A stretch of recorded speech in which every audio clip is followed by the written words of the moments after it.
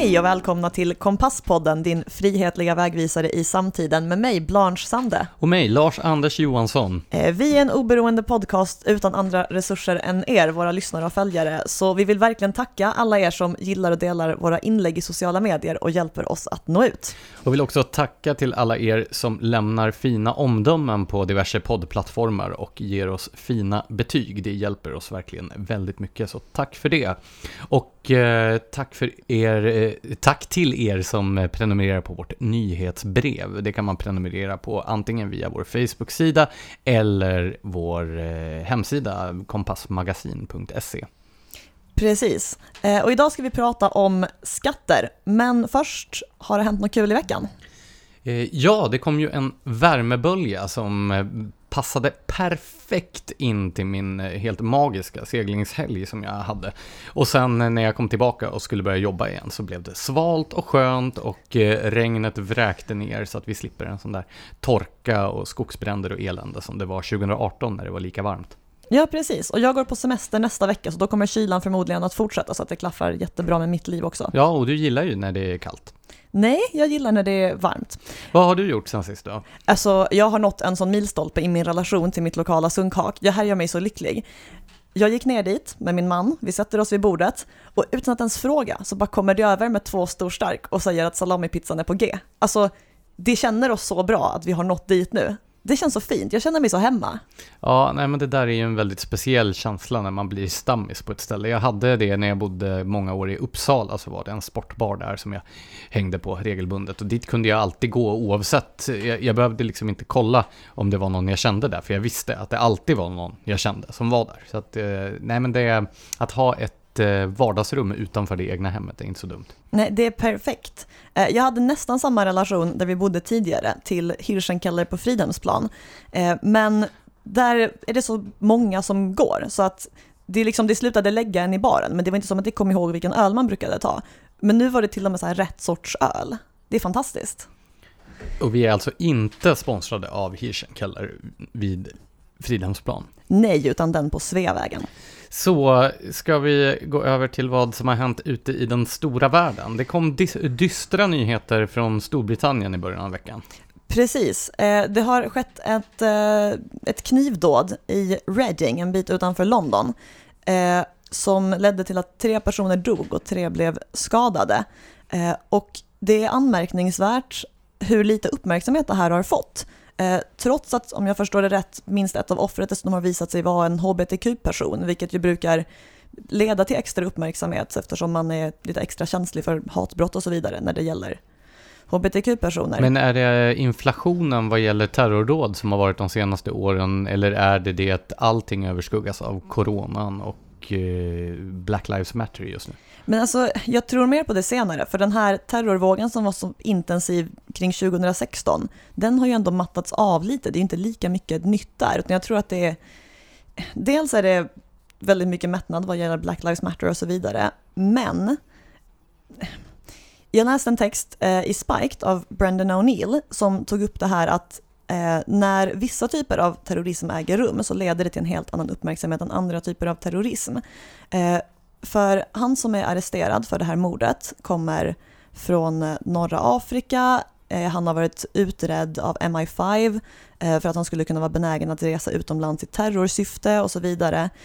Det är någon slags islamist-extremist alltså? Jag har inte läst det liksom uttalat, men allt pekar ju på det. Man tänker sig utredas för att resa i terrorsyfte. Ja, du fattar.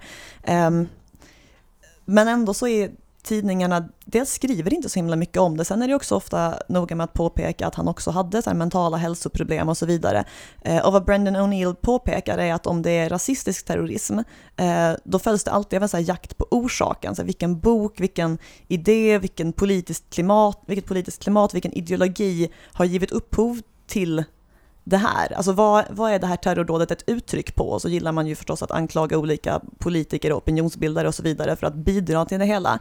Men när det är den här sortens terrorism, då är det ju mer en enskild händelse och jag undrar hur han kan ha mått psykiskt som fick honom att göra något sånt här. Man går liksom inte till botten med eventuella externa faktorer på samma sätt alls.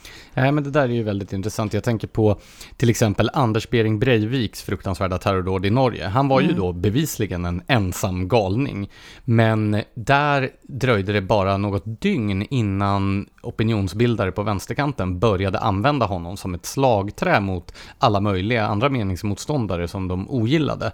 Till exempel Anders Lindberg i Aftonbladet som passade på att försöka fula ut liberala och konservativa opinionsbildare genom att hävda att då Access och Timbro delade världsbild med Anders Behring Breivik. Så medan då de här islamistiska terroristerna är man väldigt noga med att framhålla, det brukar ju Jan Guillou i samma tidning som Anders Lindberg skriver, ofta framhålla att då man kan inte dra alla muslimer och islamister över en och samma kam. Så att det är ju väldigt dubbla måttstockar verkar det som. Precis, och det stör mig. Men ja, kanske kommer det ta upp det här igen när Black Lives Matter-grejen har lugnat ner sig lite. Man kan ju alltid hoppas. Men din tolkning är alltså att samma dubbla måttstockar som präglar opinionsjournalistiken i de här frågorna också präglar nyhetsrapporteringen? Ja, och jag tror att om det hade varit någon galen rasist som hade angripit med kniv Black Lives Matter-demonstranter till exempel, då hade nyhetsbevakningen sett helt annorlunda ut. Ja, det står väl inte på förrän vi ser någon idiot göra något sånt. Låt oss hoppas att vi slipper. Ja. Vi förflyttar oss till Stockholm och den kungliga huvudstaden där trafikborgarrådet Daniel Heldén har varit ute och idkat identitetspolitik. Det är ju en av dina favoriter. Ja, han har ju gjort mycket för Stockholmstrafiken. Jo, hans senaste grej är att, det här hade jag knappt ens märkt, men tydligen så byter man under Pride ut trafikljus i Stockholm. Så att istället för en liten gubbe som går så är det 2 samkönade gubbar som går. Och det här ska nu permanenteras på vissa platser i Stockholm. Permanentas. I alla fall. Permanentas. Ja. Och enligt trafikborgarrådet så är detta, citat, ytterligare ett sätt att visa upp att det stereotypt manliga i trafikmiljön inte har samma roll längre. Och då undrar man, vad då för stereotypt manligt i trafikmiljön? Ja, för det första, hur vet man om en enskild gubbe på trafikljuset är samkönad eller inte? Har just Daniel Heldén, dels har han könat herr Gårman? Ja, men alltså redan när man börjar diskutera fru Gårman, då är ju alltså idén att om man har en streckgubbe som har på sig byxor och där man inte har ritat ut någon särskild frisyr, då är det alltså per automatik en man. Det är ju vad folk läser in där. Ja, men det finns ju så många olika problematiska aspekter av detta. Alltså dels då det här hotet mot ordvitsandet. Jag menar, fru Gårman, det visar ju på att man helt har missat poängen med herr Gårman. Det betyder ju här går man. Ja, för att det är kul. Så här, fru Gårman är bara, nej men det ska minsann vara en kvinna också. Och sen skulle man ju ändra fru Gårman. Jag vet inte om du kommer ihåg det, men först så var det en lite mer kurvig fru Gårman. Men då var det också sexism. Så då skulle man så här göra henne lite typ plattare och förkorta hennes hår eller vad det var. Så att hon förlänga kjolen tror jag också det var. Men samtidigt när det gäller då till exempel underklädesreklam, då är det ett problem om modellerna inte är tillräckligt kurviga. Precis. Okej, nästa fråga som infinner sig, det är ju det här, alltså den stereotypt manliga trafikmiljön. Senast jag var ute i trafiken så såg jag både män och kvinnor och barn och gamla som var ute och idkade trafik. Så att, hur yttrar sig den här stereotypt manliga trafikmiljön? Men är inte det här någon slentrian-grej? Jag tänker på Åsa Romsons generaliseringar om att alla män kör bil och alla kvinnor åker kollektivt typ. Alltså, det här är ju någon sorts slagträ som har blivit en utgångspunkt utan att riktigt ha någon sorts anknytning i verkligheten. Det är inget manligt med trafikmiljön, framförallt inte fotgängare. Det här är ju signalerna till fotgängarna. Det är inte som att män är särskilt överrepresenterade bland dem, eller vadå? Och sen nästa då, detta om, finns det inte någon aspekt av offentligheten eller av samhället som inte behöver då politiseras och göras till någon slags symbolhandling av identitetspolitisk karaktär. Alltså trafikljusen, varför? Ja, men det är ju samma grej som när liksom vartenda typ företag och fotbollslag och you name it ska hålla på att ta ställning i frågan om Black Lives Matter. Alltså kan det inte bara vissa bitar av samhället får vara fredade från politiken någon gång. Man blir så trött på det. Och de här små sakerna, det är ju också, det är nästan som att de är designade för att så här, det provocerar ju som del av en helhet. Så här, nu ska ännu en grej politiseras, nu ska en så här löjlig skitsak lyftas upp till en stor symbol för typ kvinnors makt i trafiken eller någonting. Men samtidigt så blir man ju löjlig om man blir arg över en sån småsak, fastän det egentligen är helheten som provocerar. Ja, precis. Politiseringen är ju hela tiden de här små nålsticken och till slut blir folk uppretade och irriterade på att allt ska vara politiskt. Men om man reagerar, då kan man avfärdas som en då rabiat kverulant som inte har någon humor och så vidare. Precis, statsvetaren Stig-Björn Ljunggren som ju var med i den här podden för inte allt för länge sedan, han har ju myntat det här klockrena uttrycket de små förolämpningarna för att beskriva den här sortens, alltså inte bara politik utan även samhällsfenomen. Så allt från att bensinen blir dyrare till den här sortens trafikljus till att, jag vet inte, små rutorna som dyker upp på varje hemsida när man ska godkänna en massa mög man inte vill godkänna för att få titta på hemsidan. Den sortens saker. Och beskriver hur så här, förr eller senare så kommer folk känna sig förolämpade av för många små saker och det är då de blir upprörda, populistiska, arga och så vidare. Ja, och det här de här ständiga symbolhandlingarna, ständiga markeringarna i offentligheten som identitetspolitikerna ägnar sig åt, det är ju ett slags revirpinkande där man visar att man, en maktdemonstration, att man i varje enskilt sammanhang måste demonstrera sin aktivistiska agenda. För det är naturligtvis inte så att herr Gårman, det vill säga en extremt stiliserad silhuettfigur med hatt och långbyxor, säger någonting om sexualitet eller liksom könsroller eller någonting sånt. Här går man en ordvits och det är en generisk figur som visar att det är ett övergångsställe. Men de här aktivisterna kan inte låta bli att ta tillfället i akt att manifestera sin politiska hållning också där. Ja, och det irriterande är att då behöver ju personer som du och jag välja mellan att bara acceptera det eller att själva hålla på och politisera en liten skitsak. För alltså, vi har väl bättre för oss egentligen än att sitta och vara för herr Gårman. Alltså det finns ju större saker att lyfta fram i samhället. Men om man inte gör det så accepterar man ju revirpinkandet. Jo, alltså jag slits ju mellan att jag å ena sidan gillade den kurviga fru Gårman och å andra sidan så tycker jag ju att ordvitsen ska vara det överordnade med herr Gårman. Jag tycker alltid att ordvitsar är överordnade. Ja, vi lämnar trafikljusen och Daniel Heldén som säkert kommer att återkomma i våra nyhetssegment framöver. Vad kul det ska bli. Ju att göra det. Mm-hmm. Ja, vad har hänt mer i veckan? Vi har ju den här nyheten att artister som i sina bolag omsätter mångmiljonbelopp tydligen ska få ta emot statligt krisstöd finansierat av vanliga människor. Ja, det är ju Konstnärsnämnden som fick i uppdrag av regeringen att dela ut stöd till artister och andra kulturutövare som fick ett stort inkomstbortfall då på grund av allt som ställdes in, alla konserter och allting i spåren av coronakrisen.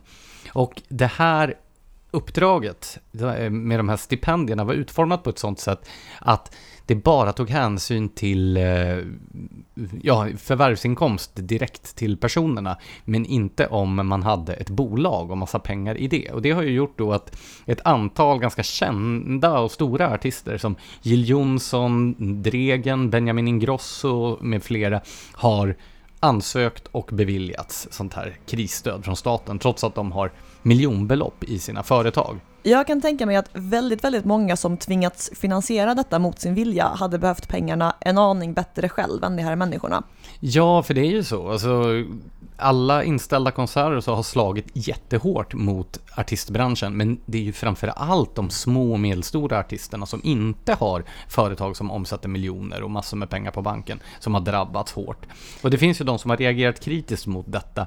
Bland annat då trubaduren Jack Vreeswijk, alltså Cornelis Vreeswijks son, som skrev ett kritiskt inlägg på Facebook om detta och som nu har fått stöd av sångaren Tommy Körberg. Alltså jag älskar den här intervjun med Tommy Körberg. Ja, det är den som Aftonbladet publicerade där han kritiserar Jill Johnson och de andra. Alltså han har, det finns många guldkorn i den. Vill du dra det bästa? Ja, men så här, det saknas moral här. Det är jävligt konstigt och ett rejält moraliskt övertramp. Då syftar han alltså på den som har tagit emot pengar. Och kulturnämnden, alltså han menar väl konstnärsnämnden här då, de verkar vara riktiga stolpskott allihopa eftersom de går på vilka avtal artisterna har skrivit och inte på hur mycket de tjänar. Ja, även det här tycker väl även att om man nu har pengar på kontot som man klarar sig väl så kunde man väl ha skitit i att söka. En viss solidaritet bland kollegor hade ju varit ytterst klädsamt. Och sen då avslutningen på intervjun är ju klockren. Han får frågan, för dig finns det med andra ord inte på kartan att ansöka om något sådant här bidrag.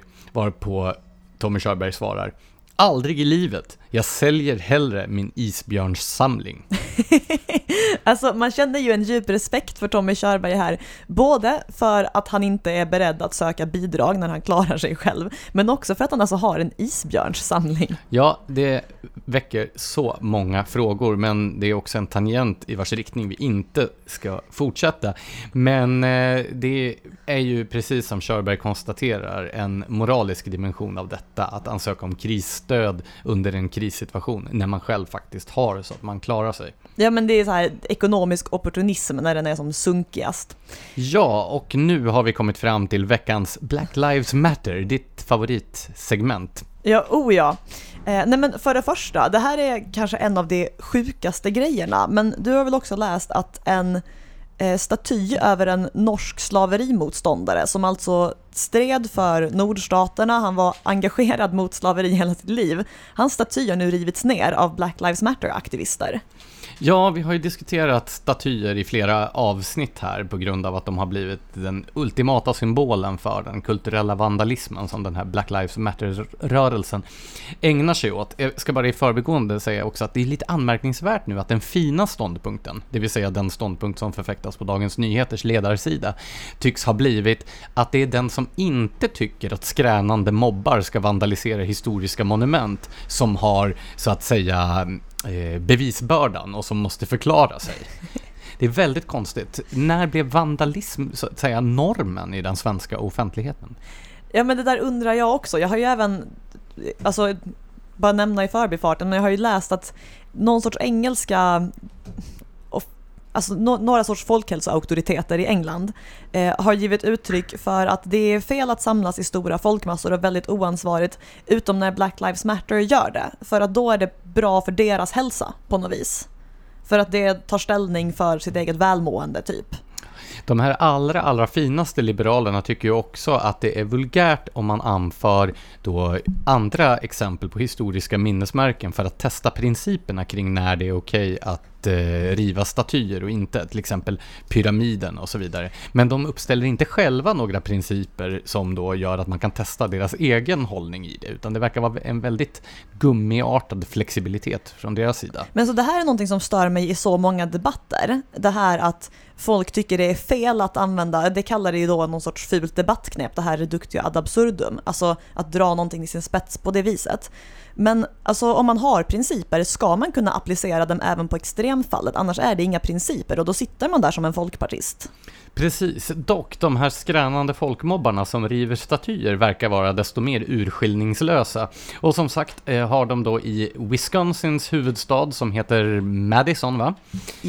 Ja, rivit ner en staty föreställande slaverimotståndaren och officeren i nordstaternas armé under amerikanska inbördeskriget, norrmannen Hans Christian Heg. Och det här har ju då förvånat ganska många, inte minst i Norge, eftersom då den här Hans Christian Heg anses vara en hjälte, bland annat på grund av sitt motstånd mot slaveriet. Alltså otack är världens lön. Men staty som staty verkar man inom Black Lives Matter-rörelsen resonera. Men det finns ju två tänkbara förklaringar. Ändra så har den här mobben inte brytt sig om att ta reda på vem staty det river ner för att det skiter i vilket. Eller, ja, för att du vet så här, det är en vit man på den här statyn så vi river ner den. Eller så statyn är ju dock svart. Jo visst, men alltså ja. Eller så har det bara tänkt att ja, men så här, det kanske var en slaverimotståndare men han var fortfarande vit och därför ska han rivas ner typ. Och båda resonemangen är ju lika absurda. Men snart kommer Dagens Nyheters ledarsida att problematisera det faktum att folk ifrågasätter rivandet av statyn över Hans Christian Heg. Och det ser vi jättemycket fram emot. Ja, efter denna detour till Förenta Staterna återvänder vi till Sverige och då konfektionsföretaget Hennes & Mauritz katastrofsiffror. Ja, det har ju som många andra i modebranschen drabbats rätt hårt av corona. I många länder har man ju inte ens fått gå och handla och internethandeln har väl inte funkat superbra heller. Och vad har man då tänkt sig för lösning på detta? Jo, man har tagit 5 miljoner och skänkt till organisationer som tillvaratar svarta personers intressen i USA och avslutat pressmeddelandet om detta med orden Black Lives Matter så att folk ska gilla en mer och därför köpa ens kläder. Tror du att det här är en vinnande strategi från Hennes & Mauritz? Nej, men alltså, jag blir så trött på det här. Det finns så många företag som ser till att haka på den här sortens rörelser i hopp om att skapa goodwill och tänker sig att det kan kompensera för att människor inte har råd, inte vill ha deras produkter. Nu i coronatider är folk inte superköpstarka och framförallt när i princip alla företag som har sagt någonting på sistone har tagit ställning för Black Lives Matter. Det är inte som att folk kommer vilja ta en stor del av sin ekonomi och stödköpa på H&M. Varför tror du att man då väljer att anpassa sig efter de här aktivisternas agendor? Vad får ett företag som H&M att vilja göra det? Ja, men vi vet ju alla att silence is violence. Så om det inte gör så här, då idkar det ju våld. Ja, och du hade fler exempel på liknande tema. Ja, jag läste, alltså, nu börjar det bara bli så här tragikomiskt, men sminkföretaget L'Oreal ska tydligen ta bort ord som whitening och fair ur produktnamn i sitt sortiment. För att det tydligen också är ett uttryck för rasism nu. Hur tänker de då? Ja, men alltså man undrar ju. För några år sedan så hade L'Oreal en modell som efter demonstrationerna i Charlottesville som ledde till att en människa dog, om du kommer ihåg. Hon började då raljera om typ vita människors rasistiska våld och så förtydligade hon också att hon menar alla vita människor. Och då gjorde sig L'Oreal av med henne för att de tyckte inte att det var ett lämpligt sätt att uttrycka sig på. Sen så valde L'Oreal nu att haka på Black Lives Matter-trenden och ta ställning för rörelsen, varpå den här modellen blir provocerad över att L'Oreal tycker att svarta liv spelar roll fastän det avskedade henne och hon är svart typ. Så nu har L'Oreal reagerat genom att återinstallera henne på något vis, återanställa, och ska dessutom ta bort ord som whitening och fair från sina produkter, och då har de väl typ kompenserat för sina tidigare synder, är det tänkt. Betyder det att L'Oreal nu som företag ställer sig bakom uppfattningen om att alla vita människor är våldsamma rasister? Det lämnar jag åt dem att svara på. Och sen så har du nyheter också om från skådespelarvärlden. Ja, alltså det första jag läste om det här det var att skådespelaren Kristen Bell har lämnat sitt uppdrag som skådespelare i en tecknad serie där hon dubbar en svart tecknad figur med anledning av att hon själv är vit. Hon tycker att detta har varit ett tecken på bristande medvetenhet från hennes egen sida och att det är oförsvart att som vit person gestalta en svart person. För det första, alltså hon är en skådespelare. Poängen med skådespeleri är att gestalta personer som inte är en själv utan skiljer sig från en. Alltså ska man gå runt, på tal om att ens principer måste gälla fullt ut, ska man gå runt och anse att det är någon sorts appropriering eller att man tar sig rätten att dra någon annans berättelse, typ om man spelar en person av en annan hudfärg än man själv, då kan det ju inte längre vara okej att spela personer med andra livserfarenheter än en själv, kanske andra religioner. Till slut får man ju bara spela sig själv. Och fatta hur trist det skulle vara med tanke på att alla skådespelare i Hollywood verkar vara samma person. Men hur motiverar de det här? Och särskilt när det är tecknade serier, då borde ju inte hudfärgen på den som gör rösten spela någon som helst roll. Jag vet inte om man kanske har tagit den här, att om man uppfattar det som en sorts blackface. Att det här är liksom lättversionen av att sminka sig svart typ, att spela en svart karaktär. Men alltså man måste ju ha extremt låga tankar om människors förmåga att sätta sig in i hur andra människor har det. Eller en väldigt essentialistisk och obehaglig syn på hudfärg. Om man tycker det finns så stora barriärer mellan olika etniciteter att man inte kan sätta sig in i hur personer med en annan hudfärg har det och på ett bra sätt representera det på filmduken. Men jag tänker också, om man gör rösten åt en tecknad figur så har man väl rimligtvis inte skrivit manuset och då borde det väl vara manusförfattarens... Men alltså snälla, ge dem inte det här idéerna, alltså det är det sista som behövs. Nej men alltså, jag bestämde mig i alla fall för att kolla upp Kristen Bells filmografi för att se om hon gjort sig skyldig till några andra brott.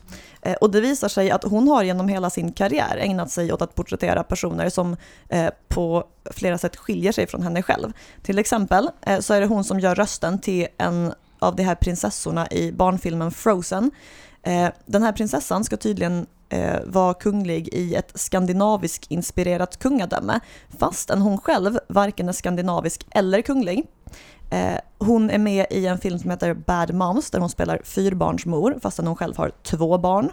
Hon har huvudrollen i serien The Good Place där hon spelar en person som har dött fastän hon själv ju inte har någon erfarenhet av det.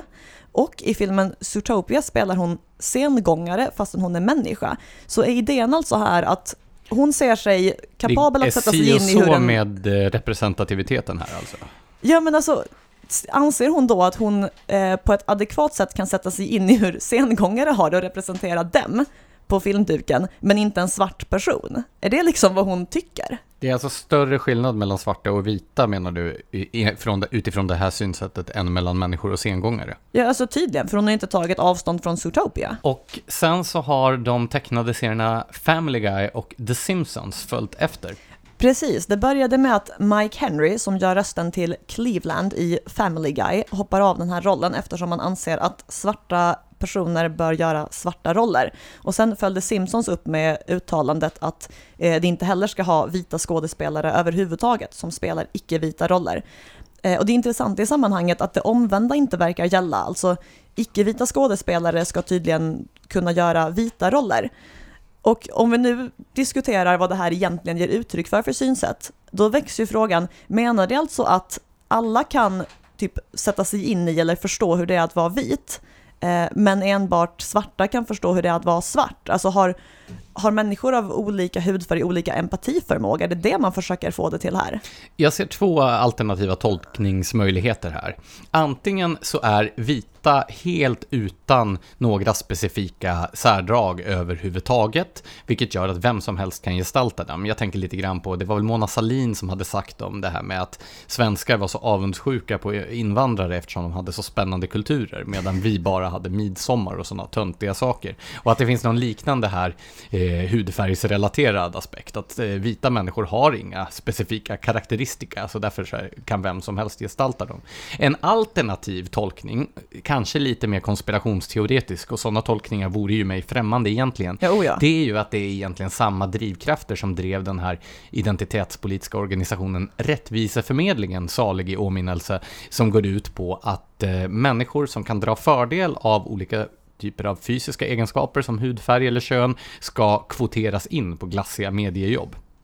Ja, alltså vad de själva skulle säga är ju förstås det här att men svarta är strukturellt förtryckta och därför så är det så här, vi slår inte neråt när vi porträtterar vita typ, men vita som porträtterar oss bidrar till något förtryck. Men återigen, man kan inte samtidigt vara strukturellt förtryckt och få liksom stora serier som Family Guy och Simpsons att anpassa sig helt efter ens egen kravlista, medan H&M skänker pengar till en och företag liksom snubblar över varandra i sin iver att välja en sida, för då är man inte längre strukturellt förtryckt. Alltså man får ju välja här.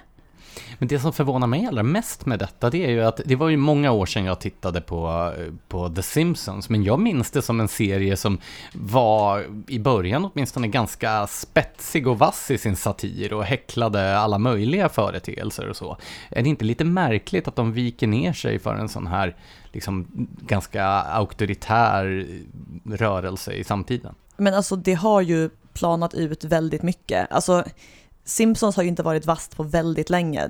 Visst funkade det lite så att Family Guy kom som det vassa och spännande alternativet till Simpsons, och nu är Family Guy också jättetrött. Alltså egentligen finns det ju bara South Park kvar som har lite vass humor. Tror du att de kommer att följa efter? Nej, alltså för en gångs skull känner jag faktiskt lite hopp kring någonting. Jag tror inte det. Vi får säkert anledning att återkomma i frågan. Så den här veckan ska vi alltså tala om skatt, det vill säga stöld som av majoriteten anses vara okej eftersom staten utför den. Och du har ju skrivit en text som förklarar hur det här i själva verket är en del av kulturkriget. Ja, precis. Vi diskuterade i förra veckans avsnitt det här förslaget som LO och tankesmedjan Tiden lade fram om att chockhöja egendomsskatterna, bland annat då i form av en återinförd fastighetsskatt utan tak och en båtskatt. Och de här skattehöjningarna, de motiverades ju inte med att staten skulle dra in mer pengar, vilket annars brukar vara anledningen, utan utifrån ren och skär missundsamhet och avundsjuka. Framförallt gällde det den här båtskatten då, som rapportförfattaren själv menade inte skulle dra in särskilt mycket pengar, men behövdes för att ge legitimitet åt skattesystemet. Ruttet. Ja, och den här rapporten från LO och Tiden, den följdes upp då av en ledare i Expressen som tog ställning för chockhöjningar av egendomsskatter. Den tidigare liberala ledarsidan tycker att borgerliga partier borde sluta driva frågan om skattesänkningar. Precis, och då vill ju inte DN vara sämre heller. Och veckan efter då så kom det finanspolitiska rådet, det vill säga en statlig expertmyndighet, med ett förslag till en skattereform. Och den här skattereformen, det har varit populärt länge både till höger och vänster att driva frågan om att skattesystemet behöver reformeras och förenklas. Och Finanspolitiska rådets förslag var väl en del i det här, ett försök att möta den efterfrågan. Och då föreslog man sänkningar av inkomstskatter, men att dessa skulle kompenseras, precis som LO och Tiden tyckte, med höjda skatter på ägande. Men alltså, är det någonting jag verkligen hatar så är det den här utgångspunkten att man måste sänka, alltså man kan liksom inte sänka den totala skatten, utan sänker man en skatt så måste man höja en annan. Alltså den här idén att skattesänkning är någonting som ska finansieras. Alltså skatten är extremt hög, den ska ner. Alltså så här, om man sänker en skatt, då sänker man sina utgifter. Man höjer inte en annan skatt. Men det här hänger ju ihop med det så kallade januariavtalet, eftersom då den här skattereformen ska genomdrivas av partier som åtminstone på pappret har helt olika ingångsvärden. Så de förment liberala partierna i den socialistiska regeringen, de hävdar ju då att en sån här skattereform skulle vara en seger eftersom inkomstskatterna skulle höjas. Samtidigt som sänkas, förlåt. Samtidigt då som den socialdemokratiska finansministern Magdalena Andersson har varit mycket tydlig med att en sådan skattereform inte skulle leda till att det totala skattetrycket skulle sänkas. Och det här är ju en intressant förskjutning, för en gång i världen så ansåg ju även socialdemokrater att skatt var så att säga ett nödvändigt ont, någonting som syftade till att finansiera offentlig verksamhet. Du vet ju Gustav Möllers gamla bevingade citat som borgerliga människor har då slitit till uttjatningens gräns, men att varje förslösad skattekrona är en stöld från folket. Numera så argumenterar Socialdemokraterna och LO och Tiden som att ett högt skattetryck är ett självändamål. Att det vore på något sätt en förlust om man sänkte det totala skattetrycket. Men det är ju inte konstigt att det ser det så, för att hela deras maktställning i politiken bygger ju på att det delar ut andras pengar till folk. Alltså då är det ju förstås för dem ett egenvärde i att samla in våra pengar. Eller om man gör en lite mer generös tolkning så menar det ju att själva grunden till vårt generösa fina välfärdssystem jada jada bygger på att vi tar in de här pengarna i skatt, och alltså blir det ju någonting positivt i sig. Så jag fattar ju hur det tänker, även om jag själv är av åsikten att varje skattekrona, förslösad eller inte, är en stöld från folket. Om vi återgår till det finanspolitiska rådets förslag då, så ska de kompensera de här sänkningarna av inkomstskatterna med bland annat en återinförd fastighetsskatt fast utan tak. Och det skulle ju innebära en chockhöjning av skatten för oerhört många svenska hushåll. för en villa som är värderad till 5 miljoner kronor, vilket ju inte är så mycket om man tittar på småhus i Stockholmsområdet, så skulle den årliga skatten då med förslaget höjas från dagens tak på 8 349 kronor per år till hela 48 500 per år. Det är alltså 40 000 mer per år som en vanlig medelklassfamilj ska betala in utan att det baseras på någon form av inkomst. För det är det som är problemet med skatter på egendom till skillnad från inkomstskatter. Ja, men det finns många skäl att sänka inkomstskatter, absolut. Men det som gör de här egendomsskatterna extra problematiska är ju att pengarna som ska betala dem måste tas någon annanstans ifrån. För den som bor i en villa som är taxerad till 5 miljoner, den får ju inga pengar för att den bor i villan. Utan... Nej, pengarna dyker ju upp när man säljer villan. Ja, och då betalar man ju redan skatt på det. Ja, precis. Så man kan ju säga så här, först om man har ett lönearbete så betalar ens arbetsgivare först då skatt för det stora nöjet att ha en anställd. Sen betalar man själv skatt på den lön man får ut. Och sen då när man köper någonting, till exempel ett hus, ja då betalar man skatt på det. Och sen då när man säljer med eventuell vinst så betalar man skatt på den vinsten. Men nu så vill man alltså att man också ska betala löpande för glädjen att äga den här. Och här finns det då en slags helt pervers antiintellektuell argumentation från ett gäng nationalekonomer som gillar den här typen av beskattning. Där de då menar att det faktum att man har möjlighet att bo i sitt hus är att likställa med ekonomisk avkastning av till exempel värdepapper. Men alltså med den logiken så kan man ju hävda att i princip allting man gör är liksom ett nöje man kan ta del av. Alltså så här... Jo, men det här är ju en uppenbart felaktig argumentation eftersom om du köper värdepapper och får avkastning då får du ju pengar som du kan använda för att betala skatt. Men om du bor i ditt hus så kommer det inte in några pengar. Alltså måste du ta pengarna någon annanstans ifrån. Ja, så det är ju illa nog att ta människors pengar bara med argument att nu har du tjänat pengar så jag tar en del av det. Men när människor inte ens har tjänat pengar och man ändå tar ifrån dem pengar så att man aktivt inte tar del av deras vinst utan aktivt gör dem fattigare, det är ju lågt. Ja, precis. Och det här leder till att människor riskerar, precis som det var med den gamla fastighetsskatten, att inte ha råd att bo kvar. Till exempel om ett par separerar så kanske den ena vill behålla huset, men då kanske den parten inte har råd på grund av beskattningen. Eller om man byter jobb eller blir arbetslös och får en mycket lägre månadsinkomst, nej, då kanske man blir tvungen att flytta från sitt hus på grund av skatten. Samma sak med arvsskatten som ju får sådana här konsekvenser som att om du till exempel ärver ett hus så kan skatten göra att du är tvungen att sälja huset för att betala skatt. Ja, men vi hade ju fastighetsskatt tidigare i Sverige och det var ju med den här sortens regler som man gjorde sig av med så många gamla släktgårdar till exempel. Och samma grej har ju förekommit väldigt länge i England. Att man inte har haft råd att behålla bostäder, byggnader och sånt över generationsskiften. Samtidigt som det finns ju nästan ett egenvärde i att en grej har varit i en familjs ägo väldigt länge. För de har så här vårdat det och brytt sig om det väldigt, väldigt länge. Man tar ju bra hand om grejer man har ärvt av någon och att aktivt bryta upp de här arvskedjorna, det är ju problematiskt. Det Finanspolitiska rådets förslag är också problematiskt eftersom de inte gör någon konsekvensanalys av hur det här förslaget skulle påverka bostadsmarknaden eller ekonomin i stort. En sannolik konsekvens av en sån här skattechock mot majoriteten av de svenska småhusägarna är ju att det skulle leda till en bostadskrasch och mer förödande konsekvenser för hela samhällsekonomin än den här stora ekonomiska krisen vi hade på 90-talet. Så att det här ideologiska utspelet mot egendomsrätten som Finanspolitiska rådet nu har gjort är problematiskt på så många sätt. Men det hindrar inte att då de liberala tidningarna tycker att det här är jättebra. För Expressens linjeledare om att borgerliga partier borde överge skattesänkarlinjen får nu medhåll av Dagens Nyheter som den också såg man ju inte komma. Ansluter sig till kampen mot äganderätten. I en osignerad linjeledare som hyllar Finanspolitiska rådets förslag skriver Dagens Nyheters ledarredaktion: Det är också en rättvisefråga. Strävsamhet, ambition och eget arbete måste vara viktigare än att äga och låna.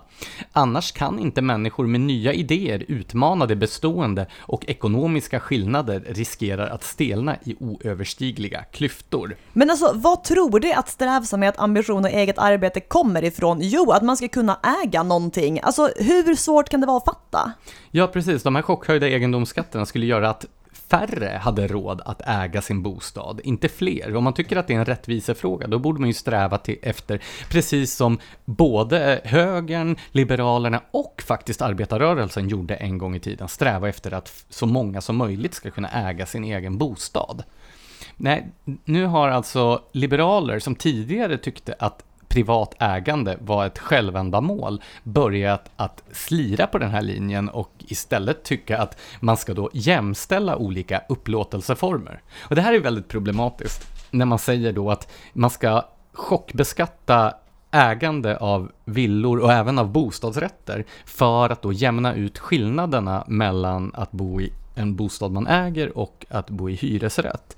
Men som sagt, att bo i sitt eget hus som man äger, det är inte avkastning på kapital utan det är konsumtion. Du bor i ditt hus precis som att du tittar på en tavla du har köpt. Du betalar ju inte löpande skatt för att du har konst på väggarna. Ännu, precis. Och på samma sätt så kan du bo i huset som du äger. Men om du hyr, då är det ju någon annan som har tagit risken. Att du betalar mer för en hyresrätt beror ju på att du slipper då dels det risktagande som det innebär att dels investera massor med egna pengar, dels ta ett stort lån, dels allt underhåll av fastigheten och så vidare som du som fastighetsägare måste sköta. Allt det där. Eventuellt värdefall slipper man ju också oroa sig för. Ja, precis. Så hyran som du betalar, den ska ju spegla risktagandet men också alla sakerna som du själv slipper ta ansvar för. Men det här ingår ju inte i de här äganderättsmotståndarnas argumentationslinje, utan de ser bara kostnaden varje månad. Men det finns fördelar och nackdelar med olika upplåtelseformer. Däremot, det anmärkningsvärda här, det är ju då att det som förut var själva den minsta gemensamma nämnaren för den borgerliga idégemenskapen, eller vad man ska säga, nämligen den privata äganderätten, åtminstone som idé. För i praktiken så har ju borgerliga partier varit si och så med att värna äganderätten. Alltså det övergav den ju alla i praktiken för ganska länge sedan med tanke på vilka höga skatter det försvarar och går till val på. Ja, det har varit ett sluttande plan. Men den skillnad som vi ser nu, det är ju att man också har släppt idén om att privat ägande är ett självändamål och börjar argumentera mot ägandet. För om man tycker att det är rimligt med den här typen av höga egendomsskatter och att man ska betala löpande bara för att man äger någonting som inte genererar ett kassaflöde, ja men då anser man egentligen inte att människor äger sin egen egendom, utan då menar man att allting i grund och botten tillhör staten.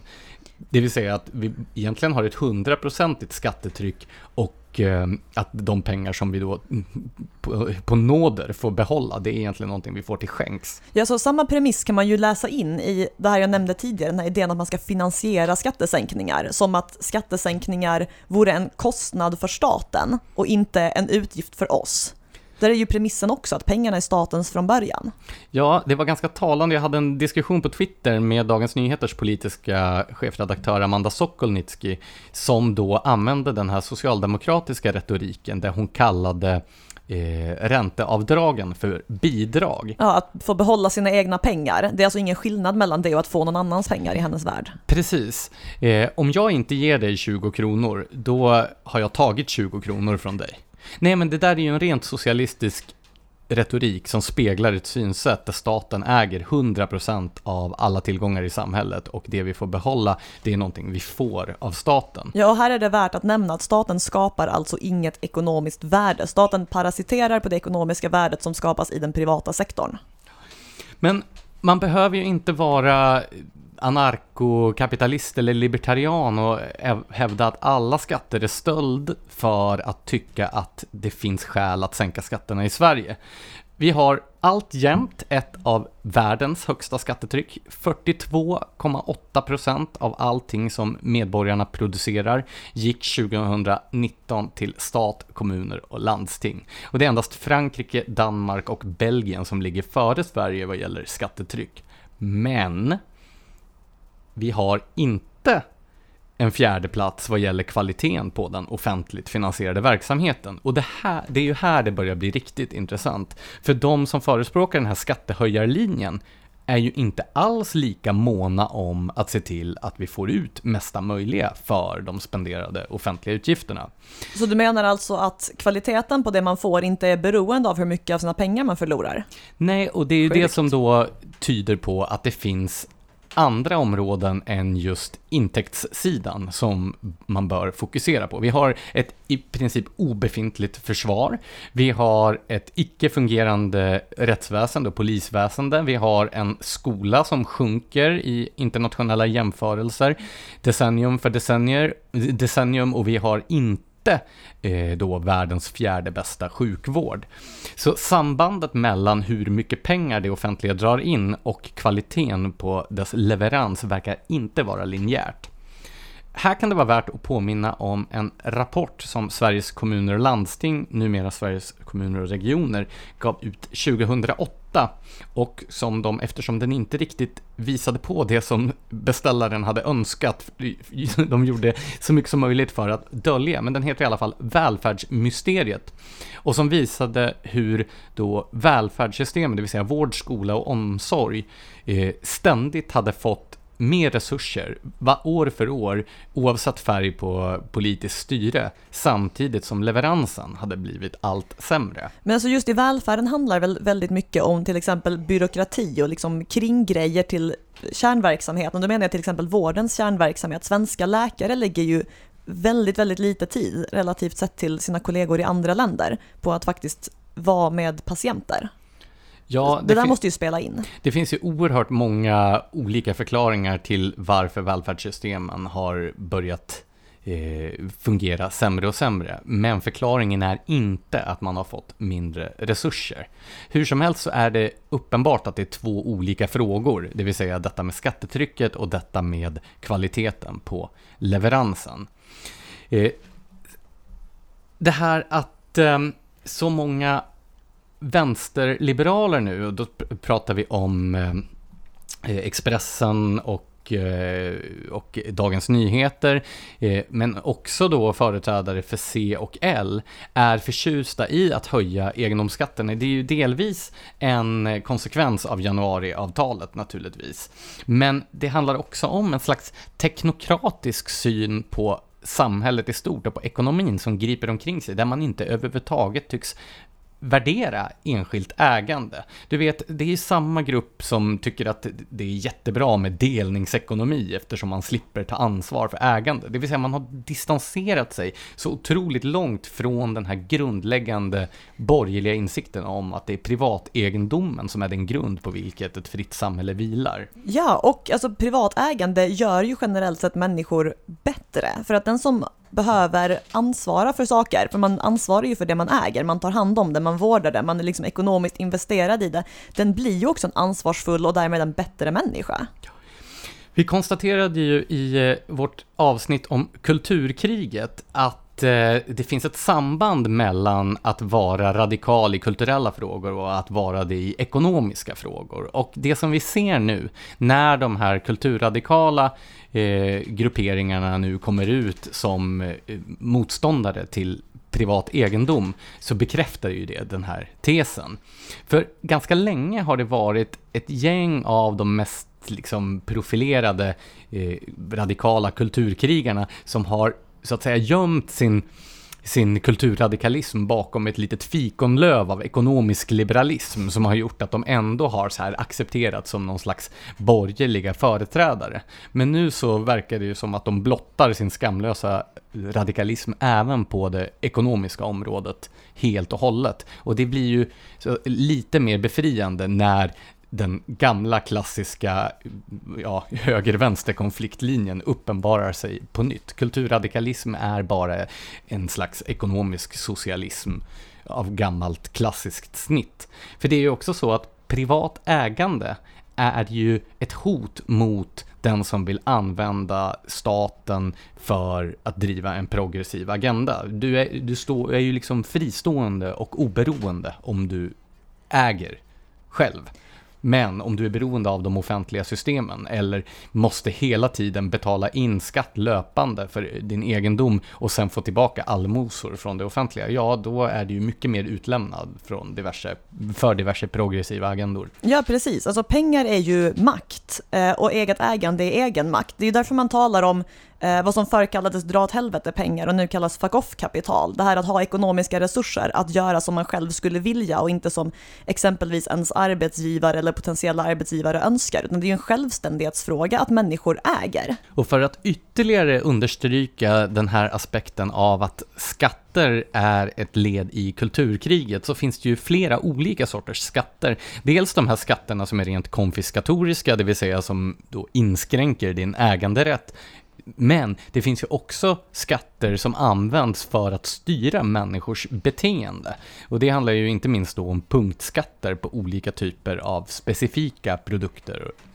Precis, och alltså där är det viktigt att komma ihåg att den här distinktionen framför allt egentligen gäller det uttalade syftet. Alltså många skatter motiveras ju med att vi behöver få in pengar till statskassan, till exempel då inkomstskatt, arbetsgivaravgift, den sortens saker, moms.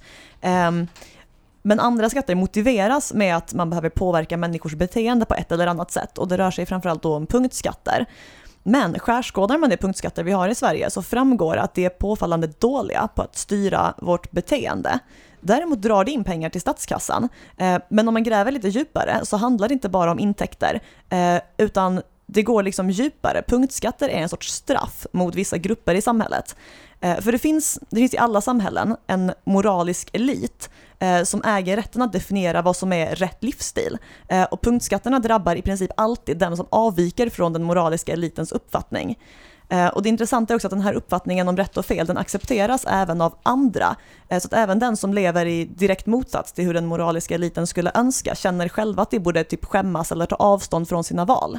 Ja, det blir ju en slags manifestation av problemformuleringsprivilegiet. Det vill säga samma som sitter på alla de här olika kommandohöjderna i offentligheten kan också använda skattesystemet för att diktera de väldigt konkreta villkoren under vilken medborgarna lever. Ja, precis. Det är liksom som problemformuleringsprivilegiets kusin. För det handlar ju om, problemformuleringsprivilegiet handlar ju om att äga makten att bestämma vad som är ett politiskt problem. Det här handlar ju istället om att bestämma vad som är moraliskt rätt och fel i termer av livsstil.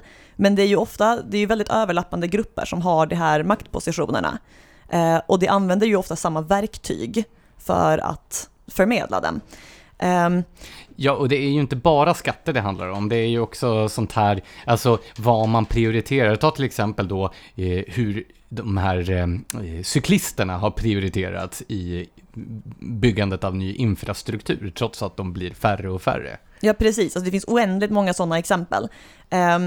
Och det är också viktigt att påpeka att vad som är den moraliska eliten, det skiftar ju förstås väldigt mycket med tid och plats.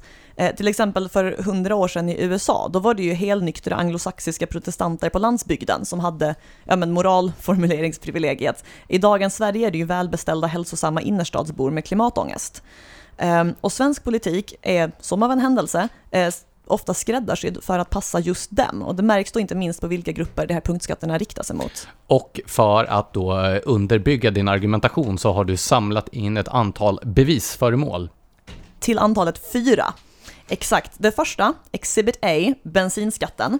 Enligt Ekonomifaktas senaste siffror så utgör bensinskatten 73% av bensinpriset. Det här är alltså en svindlande summa, om det vet alla som har tankat en bil någon gång. Däremot är det ingen tung börda för den som har tunnelbanan runt knuten, utan det här är ju någonting som drabbar dem som bor på landsbygden. Precis som vi konstaterade i vårt 3:e avsnitt blev det väl, staden mot landet, ja. Att den här urbaniseringen som har skett de senaste decennierna har framför allt varit pådriven just av den politiska sektorn. Ja, precis. Och bilen är ju en nödvändighet, det här säger egentligen sig själv, men bilen är en nödvändighet för det liv på landet som ligger många varmt om hjärtat. Och det här är någonting riksdagen vet om. Det är därför den fortsätter höja skatterna på just bilism, för de vet att det kommer fortsätta få in pengar. Och samtidigt, vid sidan av det här ekonomiska skälet att man väljer att mjölka just bilister på pengar, så finns en obehaglig skadeglädje hos vissa grupper när det är bilägare som drabbas. Jag kommer till exempel att tänka på vad Aftonbladet-krönikören Malin Wollin skrev om bensinupproret. Därför väljer jag att skratta när 115 000 män rasar mot bensinpriset. Hon är alltså den typen som verkar tycka att man är en förolämpning. Ja, och att det bara är män som kör bil och att det bara bor män på landsbygden också. Exakt. Och sen är det ju inte heller bara landsbygden. Jag menar, så fort du bor utanför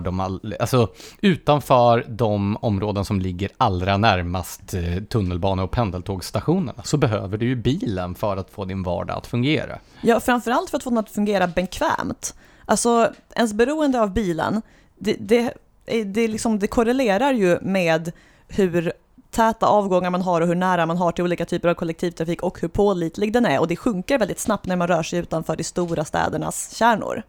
Men du menar att det inte bara är bilkörandet i sig som provocerar? Nej, precis. Alltså jag tror det här handlar om att det är livet på landet som provocerar. För att den som väljer att bo på landet, den har ju valt bort klimatsmarta, nybyggda lägenheter och kollektivtrafik till förmån för landsbygden. Då sätter det ju andra värden högre än miljön, vilket inte är förenligt med den moraliska elitens utgångspunkt, att klimatet är liksom det högsta värdet av alla.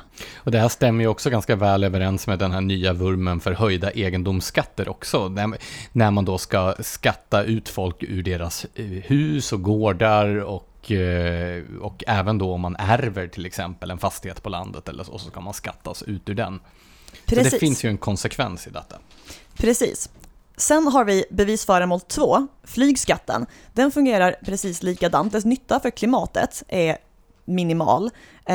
Statens egen utredning kom ju fram till att svenskars flygresors koldioxidutsläpp skulle minska med 0,52%, vilket i sig är väldigt lite.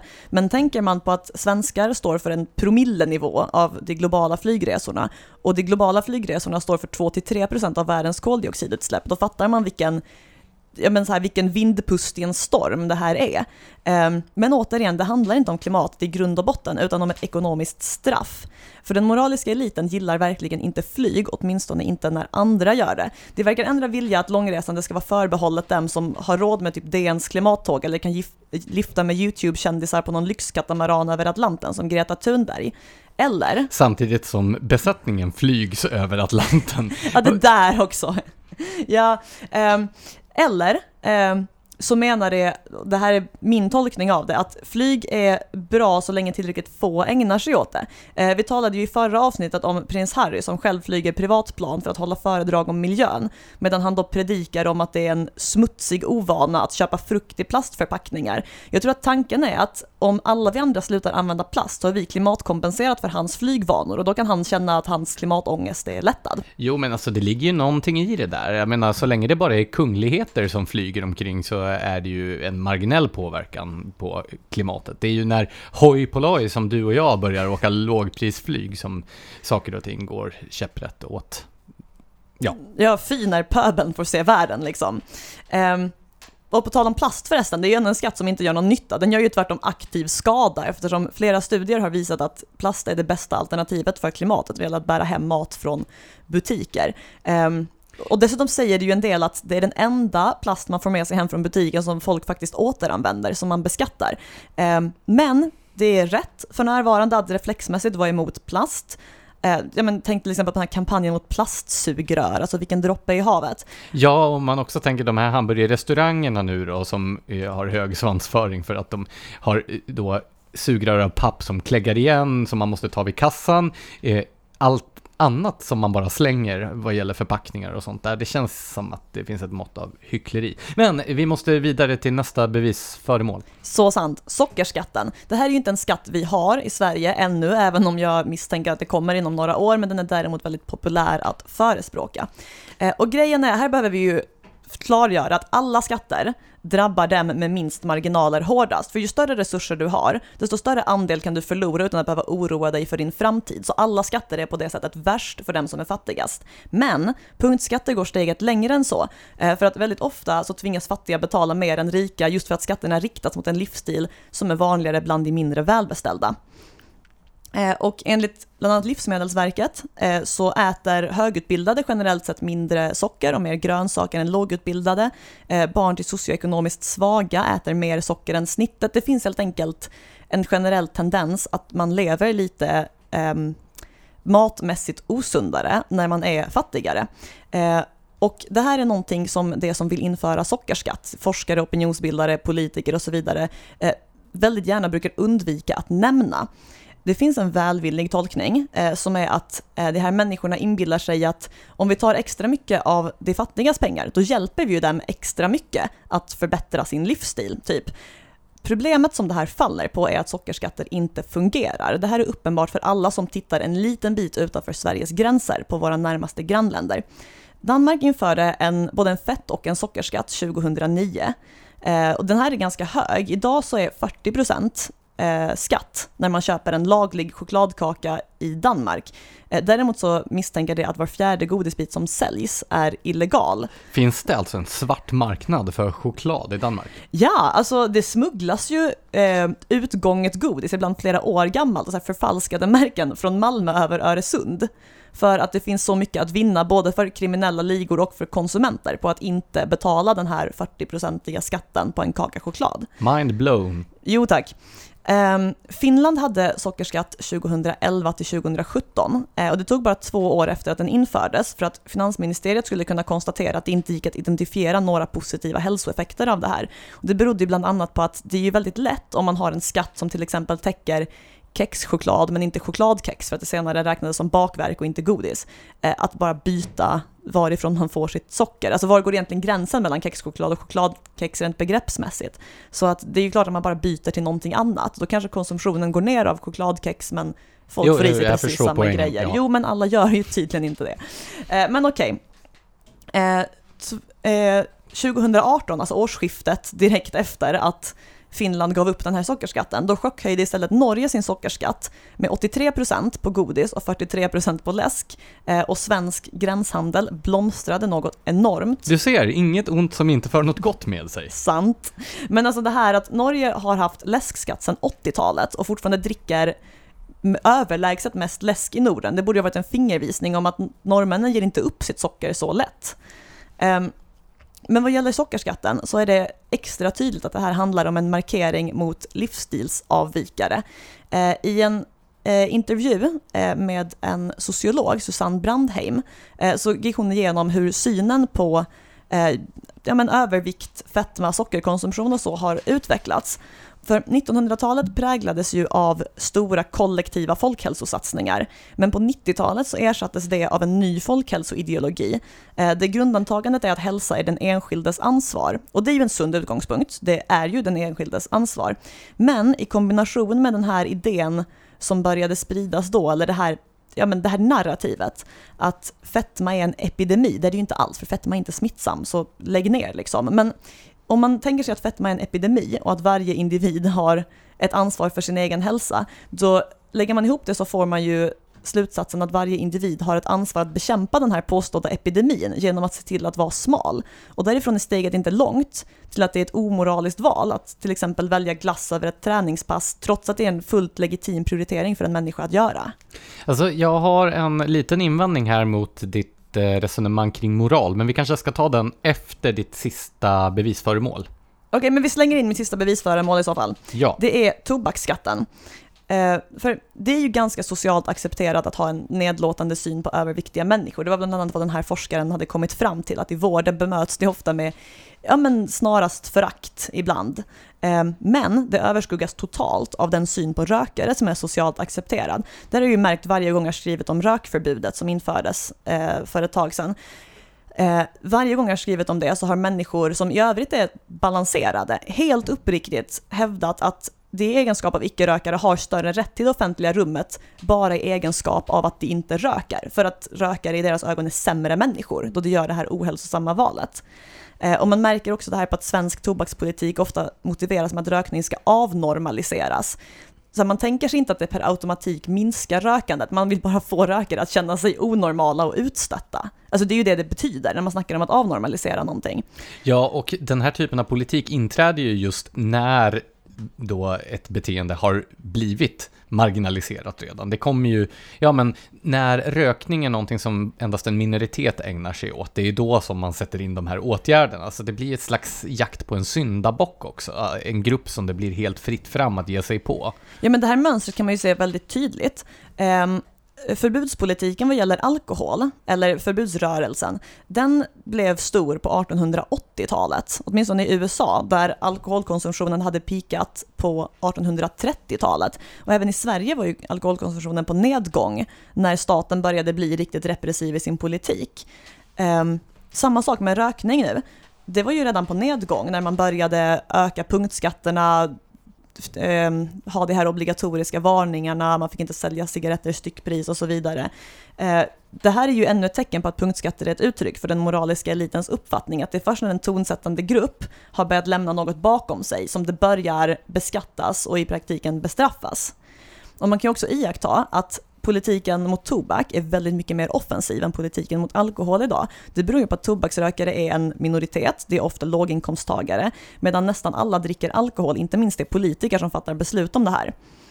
Här sticker ju dock bensinskatterna ut till exempel, eftersom det är en grupp som växer, det vill säga de som kör bil och är beroende av bilen. Det är sant. Det kanske har att göra med landsbygdsgrejen helt enkelt, för folk på landsbygden är ju fortfarande en minoritet. Ja, som ska bestraffas av de som sitter på den politiska makten. Så är det ju. Precis. Men vad vi bör ha i åtanke här, det är ju att problemet här är ju inte att somliga uppfattar andras livsstil som fel. Alltså jag går runt själv och uppfattar i princip alla andras livsstil som fel för att inte lever exakt likadant som jag. Det är en naturlig följd av att man tycker att man själv lever på ett bra sätt. Men... Tycker du verkligen att du lever på ett bra sätt? Ja, ja. Har du några invändningar eller? Ja, men då kan vi ta efter själva inspelningen. Okej. Nej men alltså, så här, det är inte fel att ha synpunkter på hur andra lever. Felet uppstår när man använder det här som ett motiv till att hålla på att bestraffa dem ekonomiskt. Det är det som är själva kärnan i problemet här. Jo, men det är ju de här punktskatterna som du har räknat upp här är ett uttryck för en social ingenjörskonst, det vill säga där politiker och politiska tjänstemän går in och ska lägga människors liv till rätta. Och på sätt och vis kan man ju säga att det är motsatsen till ett moralistiskt samhälle, i och med att moral grundar ju sig på att du själv gör ett aktivt val. Om du är styrd till att agera som du gör, då är du ju inte längre en moraliskt agerande person. Ja, men ta den här problematiken kring den fria viljan som diskuteras i Anthony Burgess bok A Clockwork Orange. Ja, precis. Och i Stanley Kubricks filmatisering. Det vill säga, huvudpersonen Alex ska genom en slags brutal kognitiv beteendeterapi. Beteendetortyr typ, men ja. Ja, men förvandlas till en god samhällsmedborgare. Han är ju våldsverkare och våldtäktsman och ett riktigt as. Och sen utsätts han för det här psykologiska experimentet som ska göra honom då till en fungerande samhällsmedborgare. Och slutsatsen i filmen, sensmoralen, är ju att man blir inte god bara för att man hindras från att göra felaktiga val, utan man måste, eller felaktiga handlingar, utan man måste aktivt välja att göra gott. Ja, alltså det här speglas ju också i föreställningen som vissa ger uttryck för, att man blir en bättre människa för att man betalar skatt, för då är man solidarisk. Men man är ju inte solidarisk eller hjälpsam eller någonting om man inte själv väljer att ge bort sina egna pengar. Om någon annan tar dem ifrån en för att ge bort den, då har ingen gjort en god gärning. Nej, det blir som att man istället köper sig fri genom att hänvisa till någonting som man är tvungen till att göra. Så att man köper sig inte ens fri, utan man har ju inte ens aktivt valt detta, utan man precis. Åker bara snålskjuts. Sen måste man ju i det här sammanhanget med livsstil och dömande och sånt poängtera att den livsstil som är rätt för en person behöver inte vara rätt för andra heller, utan alla blir lyckliga på sin egen fason. Alltså det är ju ganska många som blir olyckliga också. Jo, alla blir olyckliga på sin egen fason då. Nej, men alltså vad jag menar här är att det är först när någons livsstil leder till allvarliga problem för den personen som det är rimligt för andra att verkligen anse att den lever på fel sätt. Annars får man bara acceptera att olika människor blir glada av att leva på olika sätt. Vissa tycker det är väldigt härligt att träna väldigt mycket, andra tycker det är väldigt belönande att ligga på sofflocket. Men sen finns ju också den här dimensionen av att vi skolar människor i att inte ta ansvar för sig själva och sina egna liv. Men nog finns det ett skäl till att tycka att människor ska ta ansvar för sin egen hälsa till exempel. Men om man då på politisk väg går in och hindrar människor från att göra fel, ja men då får man ju istället en ansvarslöshet som breder ut sig. Och då får man göra en grej där som står där och inte förstår att han kan banta själv om han vill. Staten måste inte införa en sockerskatt för det. Eller din före detta favorit i Storbritannien. Ja, fy. Vad var det du kallade Boris Johnson i, jag tror det var förra avsnittet? Var det då jag kallade honom Göran Greider i kostym? Ja, det var en brutal liknelse. Han skulle ha det. Har du någonting mer som du vill säga om hur skatterna används som styrmedel i kulturkriget som bedrivs uppifrån? Jo, men låt oss lämna det till nästa avsnitt och bara konstatera att det är illa nog att beskatta människor överhuvudtaget. Men när man gör det som ett straff för deras livsstil, då blir det extra ruttet. Ja, och finns det inte också en tendens att det är samma kulturkrigare som nu tar strid mot egendomsrätten som också tycker att det är jättebra att använda punktskatteinstrumentet för att styra människors beteende i detalj? Ja, precis. Alltså, vad jag tycker är viktigt här, jag har ändå en till avslutande grej här, det är det här att det finns en tendens bland många som diskuterar politik att behandla ekonomin som någonting helt separat från resten av politiken eller samhället eller så. Och det möjliggör ju också för kulturkrigare att agera på det här sättet kring ekonomiska styrmedel, som att det inte alls är en del av deras kulturkrig utan det är bara någonting vi behöver liksom. Det där behöver man tänka på att inte understödja. Ja, och det finns ju också en tendens att försöka göra politik av precis allting. Så fort man ser någonting som man upplever ett problem, ja till exempel tilltagande fetma eller vad som helst, så måste det vara en politisk lösning på problemet. Varför inte försöka påverka människor genom att till exempel opinionsbilda eller liknande? Man behöver ju inte använda statens tvångsmakt för att ändra människors beteende. Alltså, den dagen folk i allmänhet upptäcker det kommer vara en sån fantastisk dag. Men till dess så vill vi tacka alla er som har lyssnat, som gillar och delar våra inlägg i sociala medier. Fortsätt väldigt gärna med det. Ja, och fortsätt att lämna positiva omdömen och betygsätta. Vi är ju som sagt en helt oberoende podcast utan några andra resurser än er, våra lyssnare och följare. Och glöm inte att prenumerera på vårt nyhetsbrev. Sveriges mest frihetliga nyhetsbrev. Tack för att ni har lyssnat.